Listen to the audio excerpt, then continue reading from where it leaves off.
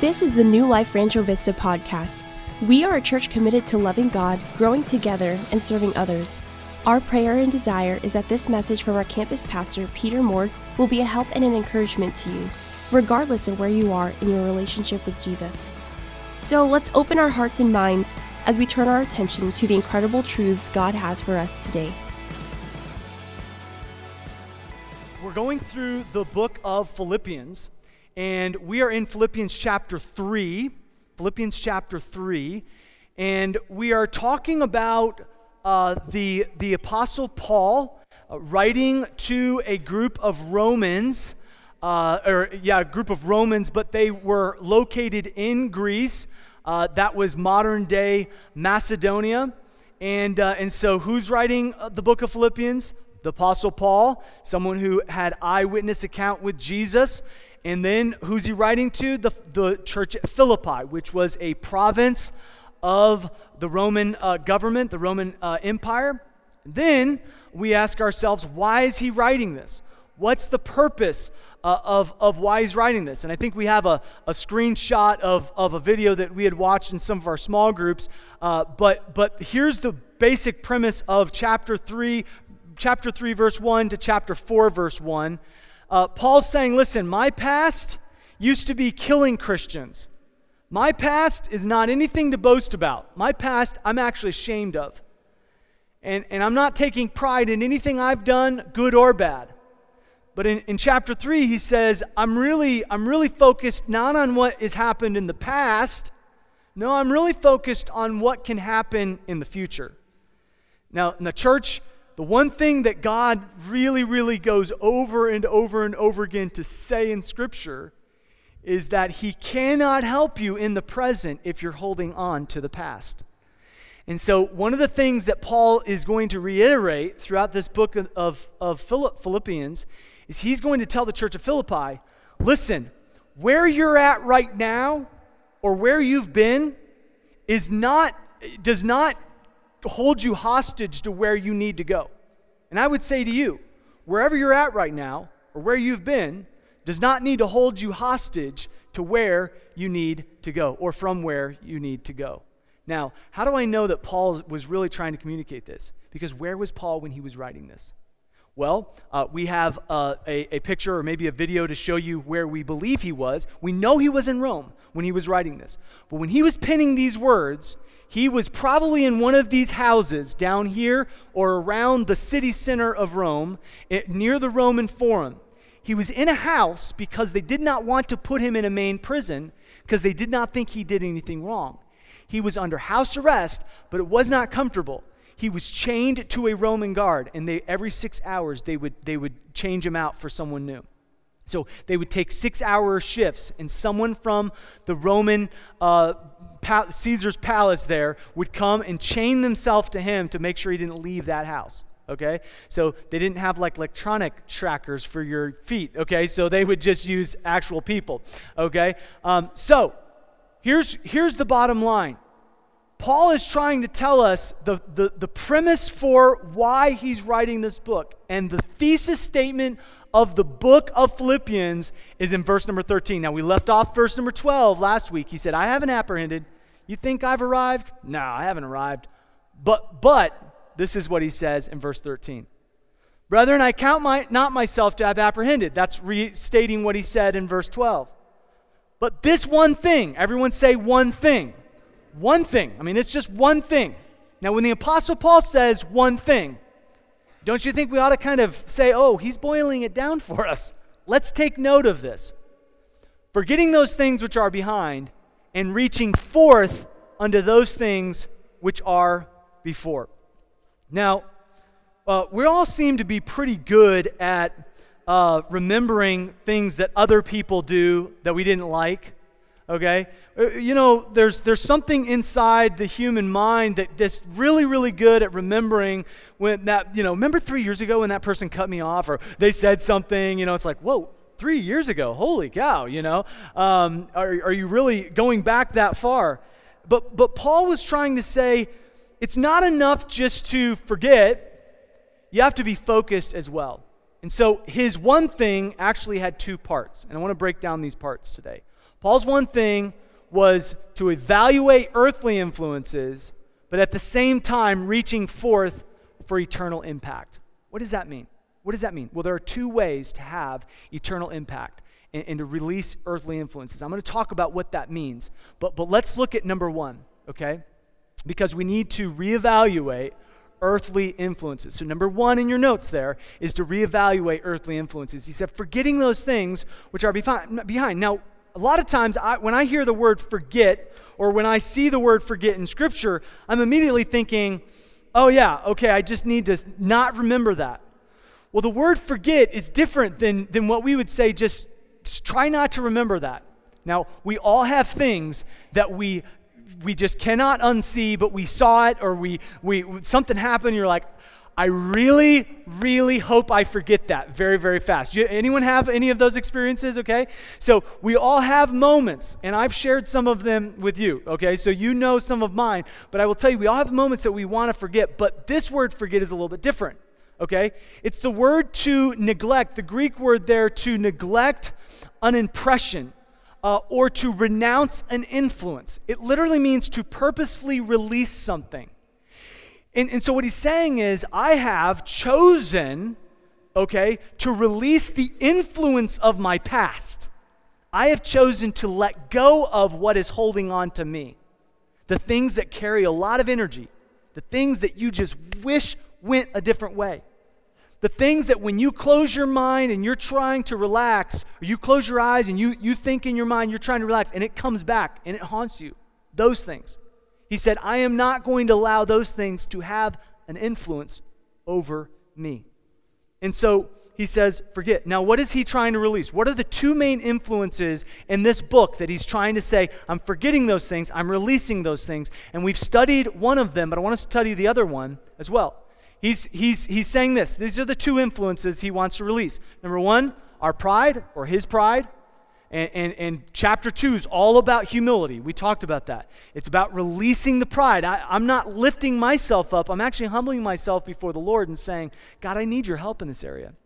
So our pride and then our past. So if pride doesn't get you, your past will. And he says there's got to be a way to release that.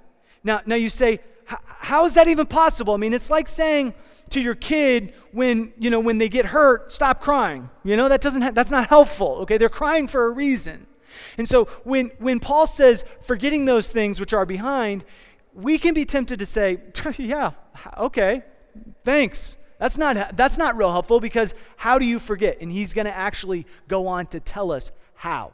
Okay? And one of the things that he's going to remind us with he's going to start pointing us to Jesus. And he's going to start pointing us to heaven. He's going to start pointing us to the eternal. He's going to point us back to God. Why? Because God purposefully forgets some things to help us to know how we can as well. Now, Isaiah says it this way, and I love this verse. This will be an encouragement to you. He says, I, even I, this is God talking, am he that blotteth out thy transgressions for mine own sake, not for your sake. God blots out your transgressions for his own sake. Isn't that a wonderful verse? And he says, and will not remember thy sins. You know what this literally translates out in the Hebrew? It literally means that God chooses to release you of your sins if you're willing to confess them to him. And so that's why I'm just a huge proponent in coming to God every single morning and saying, God, man, my heart's open, my life, I need you. I'm just humbled before you.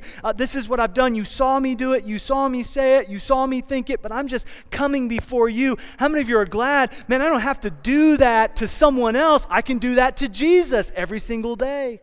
It's a beautiful thing. And so if we are open to having a relationship with God, he's committed to not allow what is in our past to influence our present. He releases the influence. You say, how can God forget something? No. Come back to the definition. He releases. He will not allow what you've done in your past to influence your relationship with him in the present. Is that a wonderful thing? And so we are made to be influenced, to influence, but we have to know what is influencing me. What is going to influence me in this way? So there are two truths about influence, okay? Letter A, our focus forms our passions. So what we focus on, he said, if you're focused on your past, you're going to be, really, really caught up with fear and regret and guilt. But he said, you got to release that past. Why? So you can focus on a new passion. You got to focus on something else. And so he said, our focus forms our passion. Look at verse number 14, the first part. He says this. He says, I press toward the mark. Let's say that together. I press toward the mark. A lot of times when I was growing up in a very structured church environment, I missed the mark. And man, I would feel bad about that. And I would say, I'll do better next time. And every time I missed the mark, I would get more and more and more discouraged. And then I realized what it means to press toward the mark. And I want you to know that this is not, the mark is the word where we get scope. It's literally the word skopos, okay? And it means the goal, but it means to watch carefully. It's something that you're watching carefully with your eye. You're comparing everything else to this mark. And this is the point of intrigue. This is something that you're into. Like, I don't know what you're into. I don't know what intrigues you. I don't know what catches your eye. What really kind of gets you passionate, right? I don't know, but I'll tell you something does. And it's generally something that you've chose to focus on. So here's what Paul's saying in verse number 14. He's saying, I am pressing toward the mark, but he's using this skopos to say it is not something down here that I'm pressing toward. It is actually, I'm pressing upward. You see, my problem growing up and even to this day is sometimes I can mistake the person next to me as the mark. And sometimes I can mistake that a certain benchmark is the mark. Sometimes I think that a number in a bank account is a mark. And Paul's saying, no, I am pressing toward a different mark. I am pressing toward a heavenly mark. It's funny in our culture that our passions are all over the map. Some people are passionate about fashion. Some people are passionate about entertainment. Some people are passionate about cars and trucks and all of those things. And none of those things are inherently evil. But sometimes we can get so obsessed with something that it really kind of just takes over. Have you ever seen that? And what's been funny for me is what I was passionate about in high school, okay, is now coming back into fashion and into focus. And I'm starting to wonder, what's going on here? For instance, the other day, I saw someone with a little thing on, and I said, wait a second, what is that on your belt? And he's, oh, it's a beeper. You guys remember these? Remember the pagers? I got one of these in high school, and I felt like I was so legit. Hey, page me. I'll see it's you, and I'll call you back on the payphone by the school. Okay, for all of you under 30, okay, payphone's something you actually put literal money in and make a call. Okay, so this is what I had.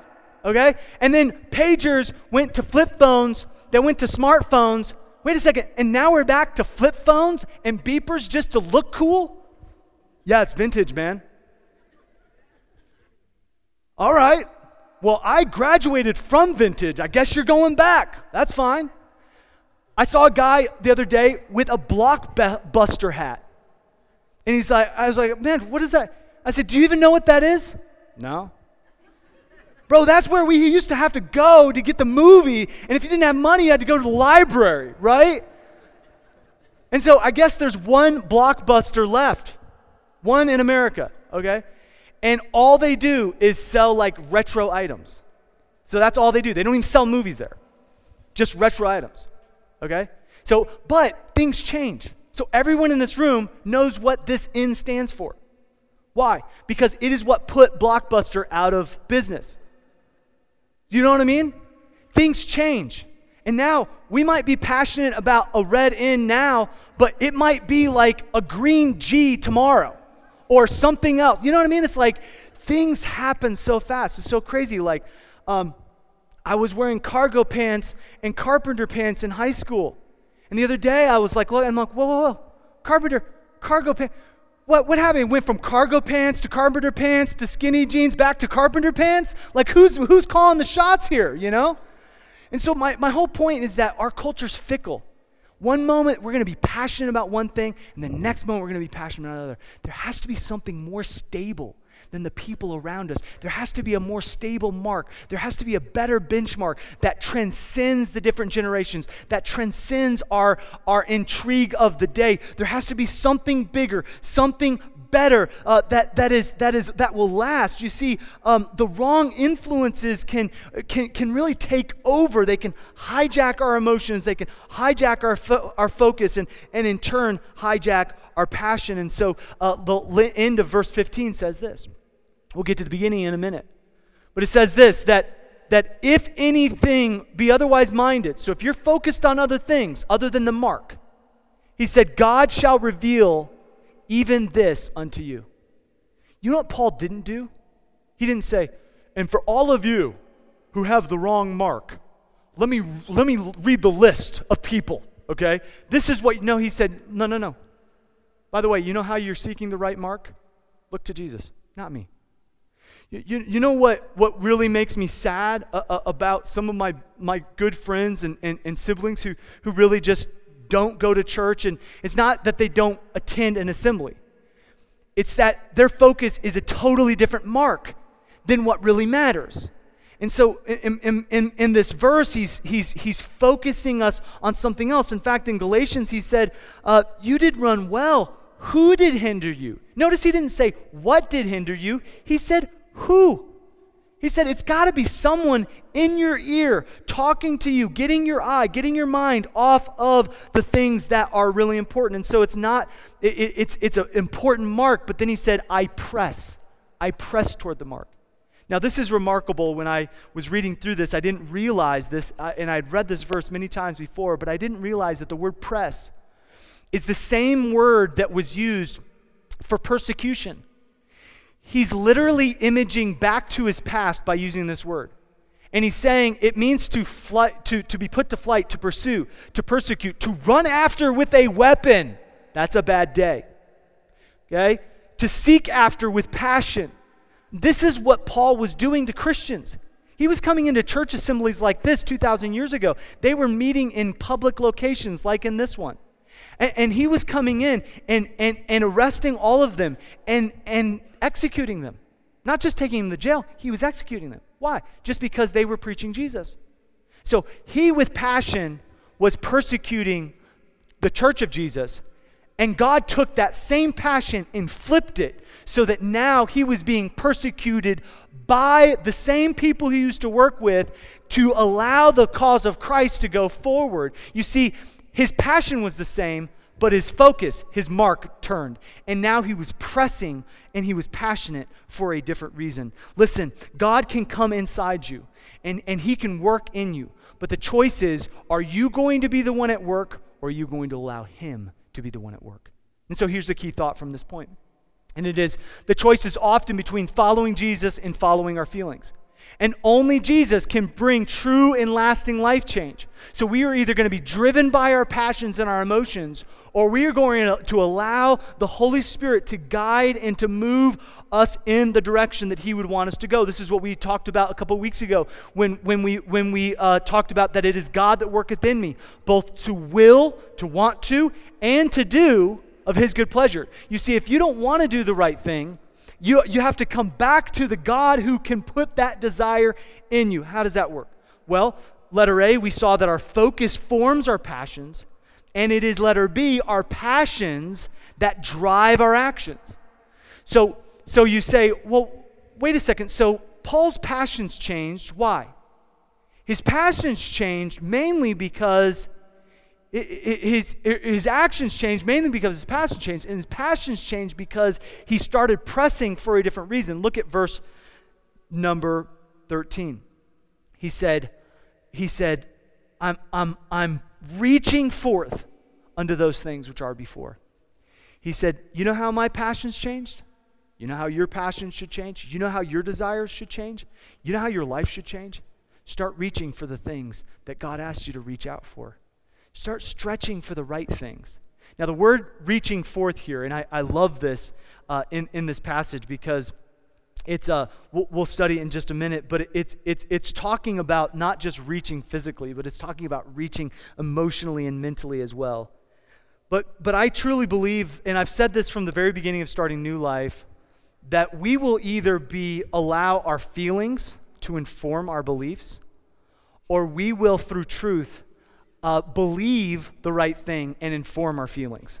You know, there's a huge difference, because you're either moving from feeling to what you believe, or you are moving from the truth, what you believe, towards your feelings. Listen, I would much rather inform my feelings about my beliefs than allow my feelings to be in charge. How many of you know that? Man, when your emotions just get into it, oh my goodness, it's going to be a bad story. And so we understand that every desire is not bad, but if the desire is the one driving you, it can get out of control extremely fast. So there's some facts about these emotions that when they drive our passions, some things that happen. Well, first of all, they're always differently than we think. They end differently than we think.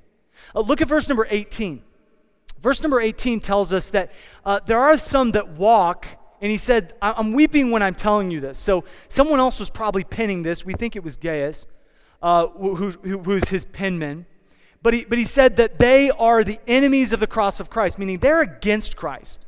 And he's weeping because he doesn't want to have to out them, and he's burdened for them. But he says this, verse number 19, whose end is destruction. He said, listen, they're passionate about persecuting the church, about doing all of this wrong, but he said it's not going to end the way they think it's going to end. And I will just say, an emotion-driven life, a feeling-driven life, it never ends like we think it will. But then he goes on to say this. He says, whose God is their belly, and whose glory is in their shame, and who mind earthly things. So let's go back to our chart and understand that we're breaking down verse 19.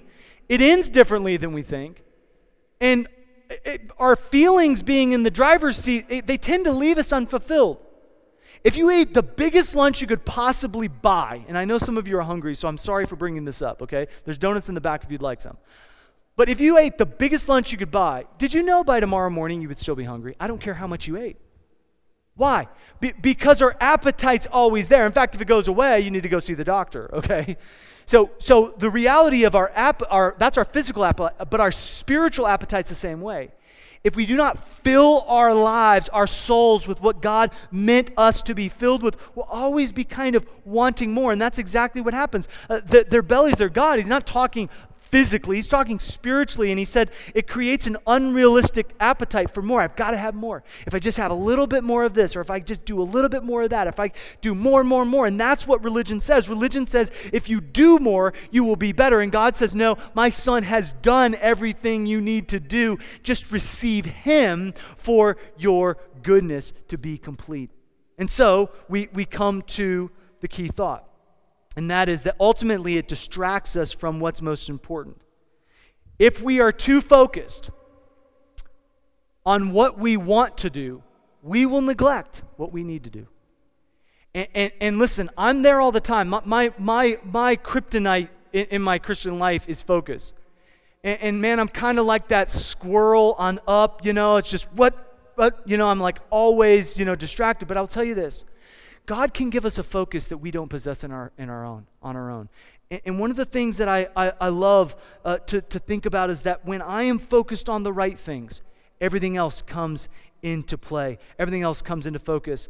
Someone once said, anyone can be driven by emotion, but it requires supernatural strength to live a purpose-driven life. I truly believe that when we set our affections, as Paul said, on the things that are above and not on the things that are on earth, we can have the power in us to be, as he said later on in that chapter, rooted and grounded in Christ.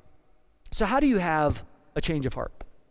How can you not be so focused on the past? How can you forget the things, release the things that are in the past or your pride or whatever you're focused on and focus on God? Now, I want to give you a real-life illustration of this. And that is, a few years ago, they've stopped doing this now for a few legal reasons, but a few years ago, Baylor University started a program where heart transplant patients would be able to come back and actually view their old heart. I want you to see this. This is a heart-to-heart program at Baylor where it introduces patients to their old heart or native heart, where we can actually come back and view the heart, and they explain to us exactly why our heart failed. I had dilated cardiomyopathy, which is a hereditary disease that runs in my family. Mine has mold on it. You know your heart and that you had a heart transplant and be able to hold your heart, but to compare my heart to someone else's heart, and we all have different experiences on why our heart failed. But isn't it amazing how different they are? I know. It's definitely an amazing experience. How many people can actually say that they've actually held their own heart? It should be about that size. Well, I mean, mine was a congenital issue. It makes the heart transplant more real. You understand the magnitude that you actually have someone else's heart in your body. There's no way to describe how indebted you are Right. to the donor, the family, and everything that they did to make this possible. Let me tell you what Paul is trying to say in this passage. He's trying to say that your old heart, before you received Jesus as your Savior, it had all the wrong passions. Your old heart failed you. So don't go thinking with your old heart. You know why the Bible narrative always talks about the heart as like the deepest part of your mind? In fact, Ezekiel 11:19 says that he'll put in you a new heart, that he's going to replace your heart of stone with a heart of flesh. He's going to give you a new heart. And just like those patients held their old physical heart, you see, the heart is what pumps the blood into the cardiovascular system. It is what keeps you alive. And the heart inside your mind, your spiritual center of your health and your life, it is driving you. And whatever you put inside your heart, in your mind, will drive you to do what God either wants you to do or to live a life that he did not call you to live. And so, we have to be mindful of earthly things. We have to actually take out the old heart and say, wait a second, why does this fail me? Why does this leave me empty? Why does this old heart, why is this not working? And then we have to say, how can I have a true spiritual heart implant? God, put in me a new heart. As David said in Psalm 51, create in me a clean heart. God, put a new heart inside of me. Not a physical heart, but a spiritual heart to be passionate for the right things. So when we pray that, this is what we follow up with. We follow up with the right focus. And we're not just going to evaluate our earthly influences and how they leave us empty, but we are going to then come back to reaching for eternal impact. So number 2, we reach for eternal impact. Now, this is kind of a new concept to some in the room. I understand that, and you think, I didn't wake up thinking about eternity, and I certainly don't want to enter eternity right now. None of us do, and that's not what Paul's trying to make. The point he's trying to make here in verse number 13, when he says, reaching forth to those things which are before, the before is not just immediately before. The word before it's continual, meaning the before in front of you and the before you can't see. Whatever's before you, I don't know what's before you. No one does. No one understands how long you have or the brevity of life. All of that we understand, but sometimes we don't understand what it means to reach in the time that we've been given. So here's what the word reach means. When it says reaching, it's this word to extend beyond, to stretch forward. It means to lean further than you ever had before. I think we have an old video of a photo finish in a race, but this was what Paul was trying to image. The racers coming down to the end, and as they're just about to finish, I think you'll notice that they're pushing, they're pressing toward the mark, and then they lean in. That's what it means to reach. It's to lean in. It's literally like this runner who won by his fingernails. I mean, he won the race by his fingernails. Good thing he didn't cut those, right? I'm thinking to myself, wow, by a fingernail. That's incredible. Gold medal, gold fingernails, right? I mean, this guy reached as far as he could. He didn't care what the pain was. He was reaching. So what are we reaching for? What are we leaning in for? What does this mean? Well, eternal impact, reaching for eternal impact must be intentional. It does not happen on an accident. You do not lean in just because it's comfortable. You do not reach for these things because it's natural. It must be intentional. And so this is what Paul says in verse number 14, the last part of verse 14. He says this, I press toward the mark for the prize of the high calling. The high calling. Wait a second. High calling? What do you mean, Paul? High calling? I don't understand. It's the high calling of Christ Jesus, but are you talking about pastors or people who lead, that's a really high calling, right? No. You know what the word calling means? I love this. It means an invitation to grow. It literally means the condition for strength. And when I saw the next part, it's the root word. It's from the root word that literally is for olive tree, a cultivated, mature olive tree. It's also referencing not just an olive tree. This olive tree is 2,000 years old, actually right outside Philippi in Greece. So here this is, but it's also a place that I got to go this last fall, and it's the Fair Havens in Crete. And there's this natural bay that no matter how big the storm was, ships could go in there. And actually, Apostle Paul docked a boat right here and stayed here while the storm passed. And God says, listen, I have a higher calling for you.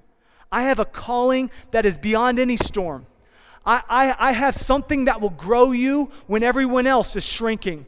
I have something that I can do in you, and it's a higher calling. It's an invitation for growth. And let me just say, but it's an invitation to be intentional about your growth. It's an invitation to be intentional about where you're parking, where you're staying, where you're deriving your strength from. And so seeing Jesus as the prize of heaven is the most important thing to see. And pressing toward Jesus and his face as the grand prize of eternity is what we're focused on. Why? Because Jesus is the hope of all humanity. And the greatest reminder, here's the key thought, the greatest reminder on earth is that we are not at home yet. We are not home yet, that God is leading us to a greater future. There's a greater place coming, a greater existence. And this is what he says in verse number 20. Verse number 20, we read verses 13 through 19, but let's go to verse number 20. He says, for our conversation is what? Let's say it again. Our conversation's what? It's heaven. Now, you say, well, should we be talking about heaven? Yeah, absolutely. But the word conversation is a little bit different than what we would use. It's not a conversation we're having verbally. The word conversation, it literally means it's the word that where we get politics, okay? This has been planned for 6 months, but one of our family friends, Congressman Steve Knight, is here, and I don't want to embarrass him, but I want you to welcome him, okay? Because we have someone who has been a public servant that I really respect and look up to. But here he was actually referencing politics, okay? So deal with it, I mean, here. Politic, so it's where we get that, politeima. And then it says this, a form of government, but it's a citizenship. It's the root of this, to live in the conduct of a citizen, as a citizen. I don't know if you've ever seen someone be sworn as an American citizen, but it's an incredible event. It's an incredible event. The fact that they are becoming citizens, they are taking on the citizenship role. And this is what he continues to say in verse number 20. So we are citizens of heaven. We are looking toward heaven, from whence also we look for the Savior, the Lord Jesus Christ, who shall change our vile body. That the parts of us that we just, oh God, please change that. He will.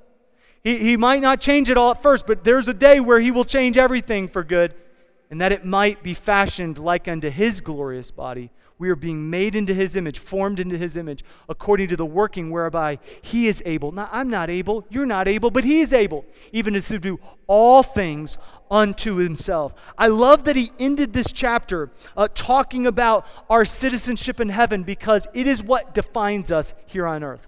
And the good folks at Bible Project kind of put together a little chart, and I love this because they said that our citizenship, Paul's like, hey, there's a lot of things in the past I'm not proud of, but I am focused on what I can do in the present. Why? Because there's a greater future coming, and it's not sitting on a cloud.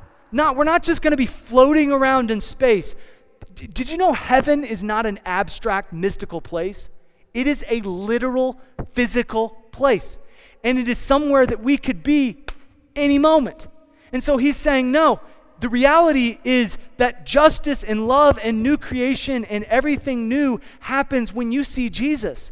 That's the prize. That's the goal. We're pushing toward seeing Jesus. And when he says this in this passage, I love that they're messaging, working together. They're messaging, trying to push toward that inline, that final line of being with Jesus. And so it's intentional. But letter B, I want you to see this, that it's not just intentional. Eternal impact's not just intentional, but it's also incremental. This is why the majority of people get discouraged with anything that has to do with religion or the Bible. They get discouraged because they want all the change to happen all at once. I do, don't you? It's frustrating, but it's incremental. Now, why do we say this? What are we talking about when we say that it's incremental, that there's something that has to happen? Well, that every citizen of heaven needs a place to be able to make these incremental steps and to have someone else alongside you saying, yeah, we're not home yet. It's okay. I'm not home yet. You're not home yet. I'm not perfect yet. You're not perfect yet. Let's all just take the steps together. Let's all take the steps together. You know what's incredible? Is this place, this church, is that place for many people in this room? That we're all just helping each other get to the finish line. Just one incremental step after the other. Just one little baby step after the other. And you know what the significance of a place like the property that we were talking about? Okay, and it's beautiful, man. If you can go see it, we're gonna take the whole church out there next Sunday. Not next Sunday, but the 23rd at 4:30. It's in your bulletin. But I mean, this is a beautiful piece of land to be able to build on. But you know what's more beautiful than the topography out here? You know what's more beautiful than the fact that it has all the different utilities and then it's a great place to build. You know what's more beautiful than that? To me, it shows the fact that we will have a place that will make an impact for many generations to come, but not just many generations, on eternity. That there's something that we could do that will last forever. Let me tell you something. Heaven is not just a location you end. It is something that you decide to be a citizen of. You are living on earth because your home is in heaven. And that is how we are making the incremental steps. You see, we are confident of this very thing, Paul said at the very beginning of the book of Philippians. He said that the work that he's begun, he will perform it until the day of Jesus Christ. See, as Christians, here's the key thought. We are only able to define our lives based on his design. And when we define our lives by his design, not our desires, everything starts to get a little better because now we don't have to be as good as someone else. Now we can just say, you know what? I'm taking steps. I want the guys to come up here. I want to illustrate this, and then we'll be finished. I'm going to have a bunch of guys come up here. I'm going to illustrate this, and I'll give the takeaway when we're finished. Come on up. It's you guys just hold out those. When Paul talks about the finish line, okay, when he says reaching forth, when he says the prize, you know what's incredible about the prize? You know what's incredible about the finish line? Is he talks about it in plural sense. You say, wait a second, there's only one finish line. It's heaven, it's Jesus. There's only one ultimate finish line. But you know when he said reaching forth, it was continual. So he said there's going to be times in your life where it's going to be a little bit uncomfortable, but you're going to, and some of you, in fact, some of the guys up here, I mean, it was probably a little comfortable when you guys got baptized. That was a big step. But every one of those finish lines, that we cross, that we break through, and we're like, oh, I'm so happy. And then we look and say, what's this? What do you mean? Come on, man. I'm a Christian. I'm in church. Like, that's awesome. And we're like, yeah, let's celebrate. And then they're like, but what's this? Well, that's, getting connected in a group and starting to take some other growth steps. What are the other growth steps? Well, worship and giving and starting to live for Christ. Well, can I just stay over here and celebrate this for a while? Yeah, absolutely. But at some point, you're going to have to reach forth. You're going to have to break through. And sometimes, newsflash, you're going to stumble. You're going to fall. You're going to be like the athlete in the 2012 Olympics in London. And she was going to be qualifying for the marathon. And she had to qualify, 26.2 miles or whatever it is. Obviously, I've never run a marathon, okay? So, but however long, you had to do it in 45 minutes. And she qualified in 43 minutes and 57 seconds on her hands and knees. And right as the clock was about to go, she reached the finish line. Here's the great thing about growth steps and finish lines. The real truth, and this is what religion will never say, is that it doesn't matter how ugly you look when you run. And it doesn't matter how the person next to you got to the finish line before you. What matters is that you're reaching forth. You're doing it with God's strength, on God's timetable, with God's power. And ultimately, all that matters is you're going for one finish line, and that's not just a place, it's a person called Jesus. And so the ultimate finish line is when we see his face. And that day, when I see his face, thank you guys so much. Let's give them a hand. When I see his face, and I look into his face, I am confident of one thing. Every stumble where I got up, and every wound, and every trial, everything, every disappointment, everything will be worth it when I see Jesus' face. Because the grand prize of eternity is seeing Jesus. But can I tell you something? That the grand prize on earth, the mark we're pushing toward, is a relationship with him. And so, friend, whether you've been to church a lot or a little or somewhere in between, let me just tell you something. The prize is the same. The trophy at the end of the race is the same. And it's all about your relationship with Jesus. It's not about measuring up to someone else. It's about focusing on Jesus. So here's the takeaway, and it is this: that everyone is willing to reach for something, but not everyone will reach for something that will last forever.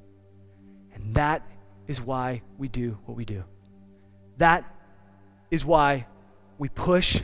That is why we have growth groups. That is why we're taking an offering for property. Why? Because we are reaching for something that is forever. And friend, everything on this earth is temporary. But Jesus is forever. Thanks again for listening. If you would like to learn more about our church or how to get connected, check us out online at findnewlife.church or find us on Instagram, Twitter, and Facebook under the handle Find New Life. Have an amazing day.